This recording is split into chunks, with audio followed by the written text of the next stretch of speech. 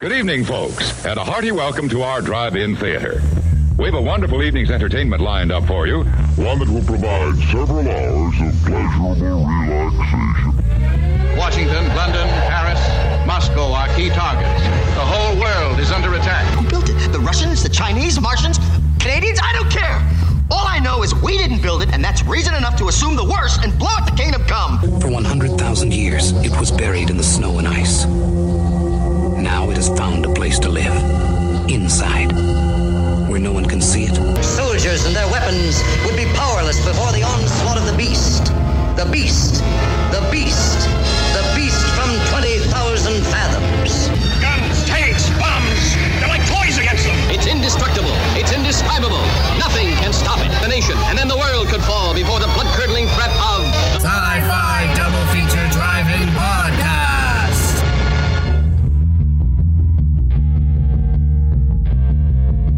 Hey there, ladies and gentlemen, Godzillas and Mothras, aliens and predators. Yeah. Welcome to the Sci-Fi Double Feature Drive-In Podcast. Yeah. We're here, and we're talking in your ear. Yeah. Oh, wow, wow, wow. Wow, wow. Put the dinosaur. I told you to leash up the dinosaurs, Alysa. Don't blame this on me. Okay, I should have fed them. This is some fucking nonsense. I'm just playing with toys. I am your conspiracy-loving host, Alysa Weglin, and sitting next to me is my radioactive partner in crime, Jarrett, the Kaiji Man Weglin. Oh my God! You better make sure that's not like super sharp in people's ears. I can take it down. How's it going, folks? I got a Ceratosaurus, an underrated theropod dinosaur. How you guys doing? Oh my! What are we doing today, Alysa?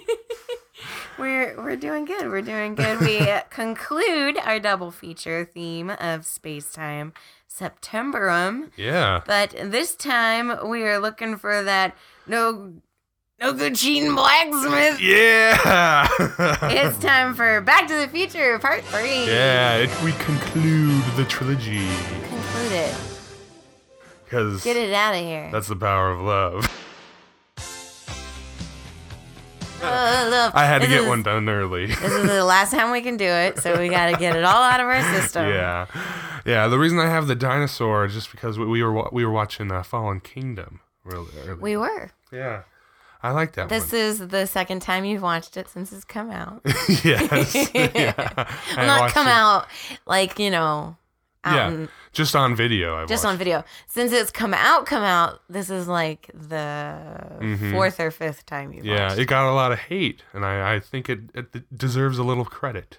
Love that Indoraptor. The Indoraptor's pretty cool. Yeah, I'm not a big fan of the superhero raptor stuff. I think they should put that to bed, but it's cool. I like it a lot. I think people should watch it. I think it has at least the second best intro of all the Jurassic Park movies. I'm saying it here, folks. Saying it here. You heard it here first. The very best first 10 minutes. The Mosasaurus shot where it's like about to eat that sub. I like that. I like that shot, and I like how when the lightning flashes, you see like the T-Rex moving through the bushes in the background. But anyways, pretty cool. I can talk about that because Steven Spielberg also produced that. So we will transition back to our main theme. Yeah, so one more roar from our... Okay. That is a toy from the movie we were just talking about. That is a toy. That is a dinosaur. Yes. So history from this movie. So the Western theme. This is a Western sci-fi movie. Love the blend. I do enjoy a good Western sci-fi movie. Except you will not watch Cowboys and Aliens. I fucking hate that shit. You haven't seen it. It looks so bad. Okay. You're not alone. Tweet at SFDFDI podcast. They're not gonna tweet. Let us know. I'm gonna challenge you to tweet. Go ahead and tweet. I dare you. Tweet at me, folks. I like it, but I'm very forgiving. I've seen a lot of shitty movies and love them. I'm not saying it's a good movie, that it's a fun movie. So I'm going to get you to watch it soon. But yes, the sci-fi Western movie. We watched Guanji. That's more of a fantasy element, but it is dinosaurs at least. It's dinosaurs and it's like a Western circus. Yeah, it's nice. But yeah, so this Western theme was actually suggested by Michael J. Fox. He's always wanted to do a Western film, so I guess it birthed from the J. Fox. Well, and there you go. You know how much power he had. Yeah, in this. he at least had the power. I want to do a Western. He at least had the power of love. All right, that's 2. We got 2 in there. All right, in the first 5 minutes, 15 seconds. Oh, So in the scene where Doc and Marty are preparing the good old DeLorean. Good old DeLorean. At the drive-in for its second to last trip through time, Marty suggests the name Clint Eastwood. Yeah, for his persona. Yeah. In the past. Doc, of course, doesn't recognize this name. What? Clint Eastwood? In 1955, as Clint was a small-time actor at the time. The humor in this shot is that in the background, there are posters for both Tarantula and Revenge of the Creature. Yeah, you can't miss them. Yeah. It's kind of funny. Both early Clint Eastwood films. He started in sci-fi. I didn't know that. And now, I've never seen those movies. And now he's crazy talking to chairs. Get off my lawn chair. Making blatantly racist movies and being like, it's art. Yeah, and then he goes to the Republican convention and he's like, chair, you love Obama, chair? You're a crazy chair. Oh my goodness. So the character of Claire Clayton, Doc's love interest, she was actually based off a real person, Mark Twain's daughter. Wow. Yeah, Mark Twain's daughter was about to go off a cliff, just like Claire Clayton, and that's how Clayton's Ravine got its name. She was going to go off a cliff just like that when her horse was spooked by a newspaper that was caught in Those are pretty scary. A breeze. Those are horrifying. This is why we have cars now, folks. Fucking horses get spooked by a fucking newspaper in a breeze. And they just run forever? Do the horses just run forever when they're spooked? I don't. This is why horses make glue. No, horses are perfectly fine just where they are in a pasture. I don't need to ride a horse. I'm a city boy, I guess. I come from not like New York City, but I come. Let's not make a whole tangent out of a line that you should cut, which is me saying I'm not that cutting horses this. should be glued. I'm not cutting this. God damn. I'm just saying I don't come from a town that you ride horses to the store. Okay. Horses I'm just wondering if they just run forever if they're spooked. I don't think they do. You just can't. Oh, well, that horse is bad now. That horse is bad now. It's a scared horse. It's bad. Bye, horse. I'll see you never. And then that day, a man invented the car because his horse. He's tired of losing horses into the the night. Yeah. Okay. So, Clint Eastwood, the crazy man, he was actually, when he was less crazy, he was asked if his name could be used for this film. And he's like, yeah, that's kind of funny. Use it. Yeah, he was cool with it. Yeah, when he was down. When he was still making good movies. And Crispin Glover, more Crispin Glover drama. Gotta love it. We're bringing back some Crispin Glover. Gotta have it. You gotta have the Check Crispin back Glover the drama. last 2 episodes for the other Crispin Glover drama if you haven't heard it. So originally, he did have a character written for him in the movie. He was gonna be Seamus. Seamus McFly. Instead of the... Oh my god, this is terrible. Horribly. The McFlys have made it to America, the Wild West. This accent is fucking offensive. You can't plant potatoes in this ground here. What can we do? The worst part is how sharp it is. Yeah, but I just found out from my ancestry that report that I'm even more Irish, so I can make fun of Irish even more. Oh. Ha ta ta tee ta ta. Oh, this ground is hot here in Arizona. Ha ta tee. Okay. Yeah. So Crispin Glover was supposed to play Seamus. Instead of the creepy version, which is Michael J. Fox playing his great-great-great-great-grandfather. Yeah. But like married to his mother's character. Yes. So it's weird. It's fucking weird. Oh. Anyway, Gale and Zemeckis took a shift in story and moved the focus of the story from Marty to Doc in this film, as they thought they did all they could do with the McFlys. I think that might be why a lot of people don't like this one as much, because it is slower. Like, his love story is a little bit slower than the past two. Not that the other two had love stories, but the focus on Doc is a little slower in tone, I think. Mm-hmm. When he's hanging out with Clara, those scenes are a little drier and slower than like the pace of the other two films. But I think you get plenty of Marty still. He still has the whole subplot that he has to have a duel with Buford, Tannen, and all that. And I think part 3 is still really great for that. Part 3 is still chock full of the Marty. A chock full. So, plot. So it takes place right after 2, of course. Yes, of course. Same as, 1 to 2. Marty gets the letter from Doc from 1885 from Western Union. So he goes and finds 1955 Doc to find the DeLorean that 1885 Doc buried, so he can go back, and he wants him to destroy it, but instead Marty goes back to try to save Doc. That's pretty much the plot. Yeah, because Doc's like, I'm happy here, leave me alone.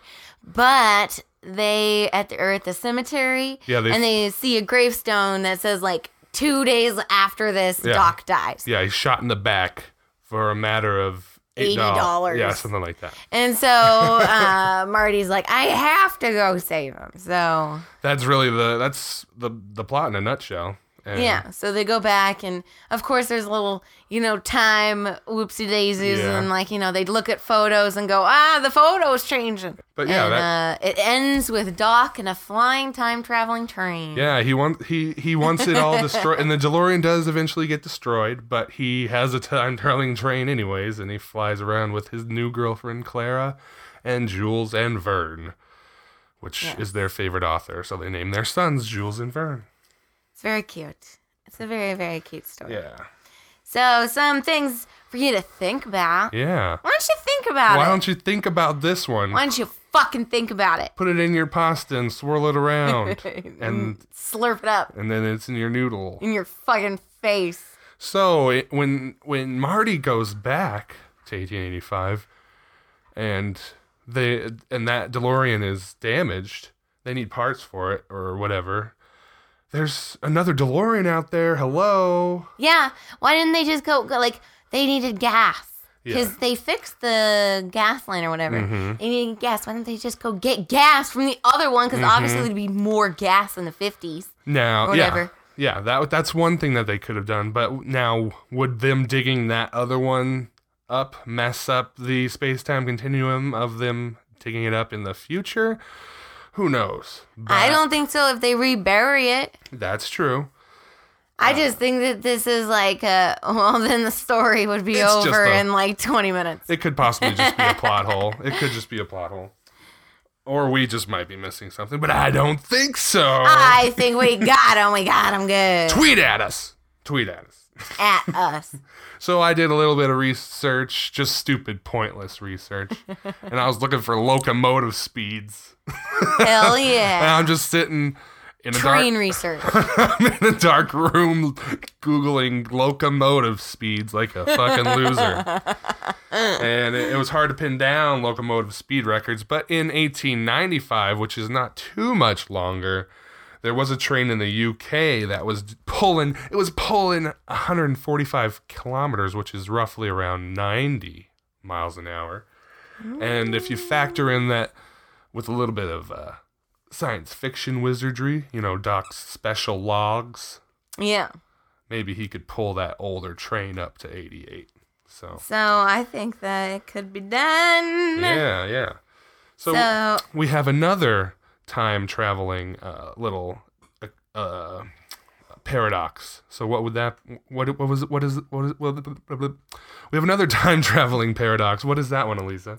So if Marty had killed Buford Mad Dog Tannen in the duel, Biff Tannen would never have been born. Yeah, maybe. And he would be erased from existence. Unless Buford had already fathered a son before the events depicted in this movie, which is super, super probable because they had children really young then. Because people died really young then. Yeah, and he was going from town to town. He's planting his seeds. But it's not like... Well, I mean... It's not like they would... It was that town. Yeah. It's not like he would... they would always take his name, though, if he's going town to town. Yeah, so... But yeah, that's a little paradoxy there. Erased from existence. So this happens to be, if there was like a little odometer and you set the trip meter on the time odometer or the time trip... Yeah. This would be the biggest time jump on the trip meter. This would be traveling 100 years and 1 month and 20 days. Wow. So those are some years. Yeah, the first movie you're kind of breaking in the car, and then Back to the Future 2, you're that's like your first road trip, and then this is like your car's broken in. It's really running really good. Oh. Loving the car talk. Ow. Whoa. Watch your head now. So Thomas F. Wilson is quite adept on the back of a horse. Yeah. I should introduce a section. Okay. So into production. Thomas F. Wilson is quite adept on the back of a horse. He did many of his riding and lassoing in the film, including the stunt where he lassoed Marty. Yeah. Wow. Go Biff. Go Biff. Go Biff. Things you never thought you'd say. And some shots for the scene. This is a funny fact right here. Oh, yeah? In some shots for the scene where Marty is dragged by the horse, they actually used the Benny the Cab go-kart from Who Framed Roger Rabbit. Yeah, I want to see the behind the scenes stills on that. Yeah, that would be really cool. If we find them, we'll definitely post that. So, of course, when you watch the movie, and if you know anything a little bit about music, you see ZZ Top in there. They do their little spinny thing with their guitars. Yeah, they do the little hoedown. Yeah, they do not play Power of Love, unfortunately. No. But we will right now. That's the Power of Love. But yes, ZZ Top is in there, and they were on set when they were playing for the. They were on set when they were playing in the movie? They were on set when they were playing. What? They were not just phoning it in. When they were on set to be Hill Valley's historical band, one day while filming, that camera malfunctioned, so they were just kind of standing around, and then Michael J. Fox is like, "Hey, can you play this certain song?" And they're like, "Yeah, sure." And they played it, and then all of a sudden requests just kept coming while this camera was being fixed. And then after like 2 hours or so, they asked, "How's the camera coming along?" And Zemeckis is like, "Oh, it's been fixed for a while. We just didn't want to break up the party. We just want a free concert." Yeah. And then they got a bill.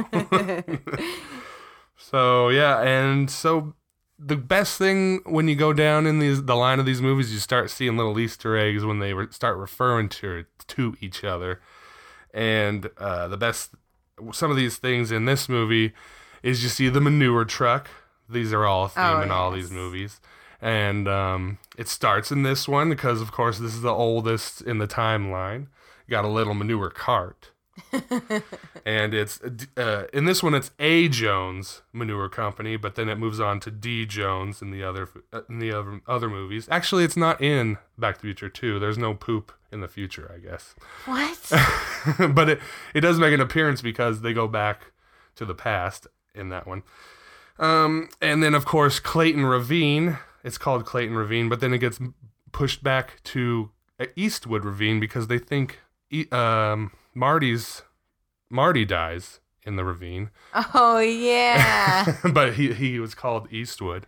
And then in this old 1885 Hill Valley, the Statler horse dealer ends up being the Statler Studebaker in 1955. And then in 1985, it's Statler Toyota. So it's just kind of, I like these little themes throughout these little movies.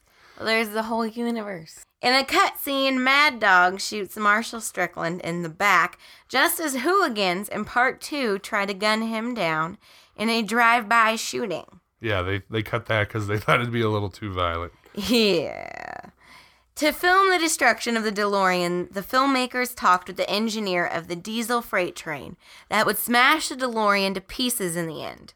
The filmmakers were worried if smashing the car might derail the train, and if it was safe to do the stunt. The engineer replied, "Are you kidding? I've been waiting to do this my whole life." And I think that is pretty dope for a train driver. Yeah. Train man. Train man driver. Train man driver. You're probably like, "I would love to hit your car." I won't be train man driver into your car now. Yeah. So the horse manure was actually horse feeding pellets that they fed to the horses. But apparently it looks the same when it comes out the asshole than when it goes in the mouth. That's crazy. What if you accidentally just kept feeding your horse no. the same shit over and over? Wow, it's like you don't have to pay any money to have a horse. What? We're doing some bad things to horses in this episode. This episode is not horse friendly. Please don't at me. Don't at me. I actually really like horses. I would never own one, but I love all of God's creatures. There's no such thing as God. Blasphemy on our own podcast. Blasphemy. Blasphemy you. So the train that falls to the bottom of the ravine was actually a beautifully constructed model. Yeah, they were doing those scale models again in this film. They had a DeLorean one, and of course this train that I thought was real, honestly. Yeah. But then again, when you think about it, launching a train off a cliff is going to be pretty pricey. Yeah, I don't think they really would launch a train off a cliff. Like, you can get a permit to drive a car off a cliff, but a train is pretty heavy duty. And the weirdest thing that I found out is Michael Winslow, the sound effects guy from Spaceballs. Spaceballs! And, of course, Police Academy. He did the sound effects for when Michael J. Fox is doing his dance and his moonwalk and his breakdance. Hell yeah, I love it. It's so weird. Fucking great. When he's going like, oh, like that stuff is so weird. It's like, wow, they brought him in just to do ADR. Yeah, they called him up and they're like, hey, so we got this movie and we want you to come in and just do 5 minutes of work. We need you to just do the noises for this kid. He'd probably actually... I have to check, but he might have done that a lot, maybe. Maybe. Yeah. This is probably just one of the facts that slipped out that he did, because it's a bigger movie. So let's ease ourselves into the reception of this movie. Yes. So we've talked about that there might be sequels after 3 in some of the other episodes. Here's some more ideas of sequels. One of the other ones was... Ancient Rome, I think. Ancient Rome? What was it? Greece? Oh. I think it was Christopher Lloyd that wanted to do Ancient Rome or Ancient Greece. Here's some other ideas. In the mid-'90s, there was talks about doing one with Doc and his family going to Roswell, New Mexico in 1947, and only having Marty as a little cameo role. Yeah, and then in 2004, Michael J. Fox talked about doing Back to the Future 4, saying he wanted Marty McFly to be a mentor to a different family. So, I think he was training them to time travel? No, I think maybe he was going to be like the Doc role, maybe. Oh. Which would be weird because he doesn't know he doesn't know science or anything. No, he didn't invent it. I don't know. That's just my assumption of what they meant there. So here's some real reception. I was just talking about the sequels, but of course these movies were successful enough to talk about sequels. Whether they wanted them or not is another thing. So let's go into Roger Ebert bitching about this. Roger Ebert always fucking bitching. He's dead for a reason. Oh my god, we're so naughty. Roger Ebert. He said. He gave this movie. We don't have the Siskel and Ebert review, but we do have his Chicago Sun-Times. He said he gave it 2.5 stars out of 4, and he said that the film's Western motifs are a sitcom version that looks exactly as if they were built on a backlot somewhere. Boo, you suck, Roger Ebert. So let's go to a different critic. Someone that not only understands movies, but understands fun. Yeah, he was on Mystery Science Theater 3000. Yeah, and he goes to Doug Loves Movies. Yeah. He has a game on Doug Loves Movies named after him. And he has tons of books. Love this guy. I trust him way more than Roger Ebert. Leonard Maltin preferred this film to the first two, which I don't know if I agree with that much. Yeah, I don't agree with that part, but He gave it 3.5 stars out of 4. And he said, offers great fun, dazzling special effects, and imagination to spare. There's real movie magic at work here, folks. Yeah. I added the folks. I say folks a lot, So it also went to the Saturn Awards, and that's an awards just for sci-fi and fantasy. Mm-hmm. And Thomas F. Wilson actually won for supporting actor, and Alan Silvestri won for best music, which has great music throughout this series. Yes. He always works with Robert Zemeckis. So yeah, that's the reception, and that is Back to the Future Part 3, and our journey through time. Our journey through time. We enjoyed it. It's probably my favorite trilogy. Yeah. I think we've talked about that every episode or whatever. Yeah. We had so much fun. Yeah, we did. And we're not sure what we're going to do in October yet. But it's my birthday month. It is your birthday month. So I get to choose. Okay, we'll let you choose. So we'll see what it will be. Wait. I just designed a new shirt. It is not Back to the Future themed. Maybe I will do a Back to the Future themed one, though. I just dropped a Mechagodzilla shirt. It's already selling. Yeah. And the store actually has a lot of amazing designs Jarrett's done. Mm-hmm. Seriously, if you haven't checked it out, you a fool. Yeah. And you should be treated like a fool. David Booth, our friend David Booth on Twitter, actually already bought one of those shirts. And it's only been out like 3 hours. Thanks, David Booth. Yeah, at Liquid Kaiju on Twitter. Thank you, David Booth. Hope you're listening to this. Well, he always listens. Praise Godzilla. Yeah, praise Godzilla to you. Praise Godzilla, David Booth. And we hope you check out that shirt. And we will have a theme for October out soon. And we're going to do Underground soon, we promise. I swear. And I have a topic and everything. It's the Great Bigfoot War. Holy shit. I know we keep them secrets usually, but I can't keep it contained. It's the Great Bigfoot War of 1885. Isn't that funny? 1885. We were just talking about 1885. That's when Doc. Maybe we're gonna go back in time with a DeLorean. And that, folks, is the power of yeah. All right. Help us cool down that conflict of the Bigfoots and the humans on that upcoming Underground episode. And hit us up on Twitter at SFDFDI Podcast and Instagram at Sci-Fi Double Feature Drive-In. And on the Facebook at Sci-Fi Double Feature. No. Sci-Fi Double Feature Drive-In podcast. And, of course, just on our website, sci-fi doublefeaturedrivein.com. So thank you very much for joining us, and we'll see you on the other side. And put your hands together, and you will welcome him into your heart, and you will praise Godzilla. You will praise Godzilla. Oh, yes. Praise. You will praise Godzilla. Ah, Godzilla bless you, everybody. Godzilla bless you.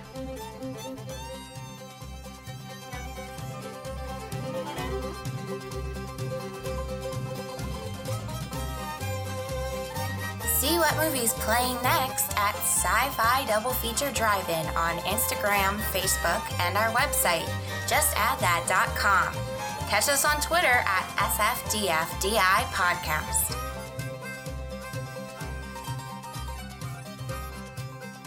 We sure hope you enjoyed the movie. Thank you for joining us. As always, we're glad to have you. Please replace your speaker, dispense of all trash, and watch for children as you carefully exit our theater. Good night.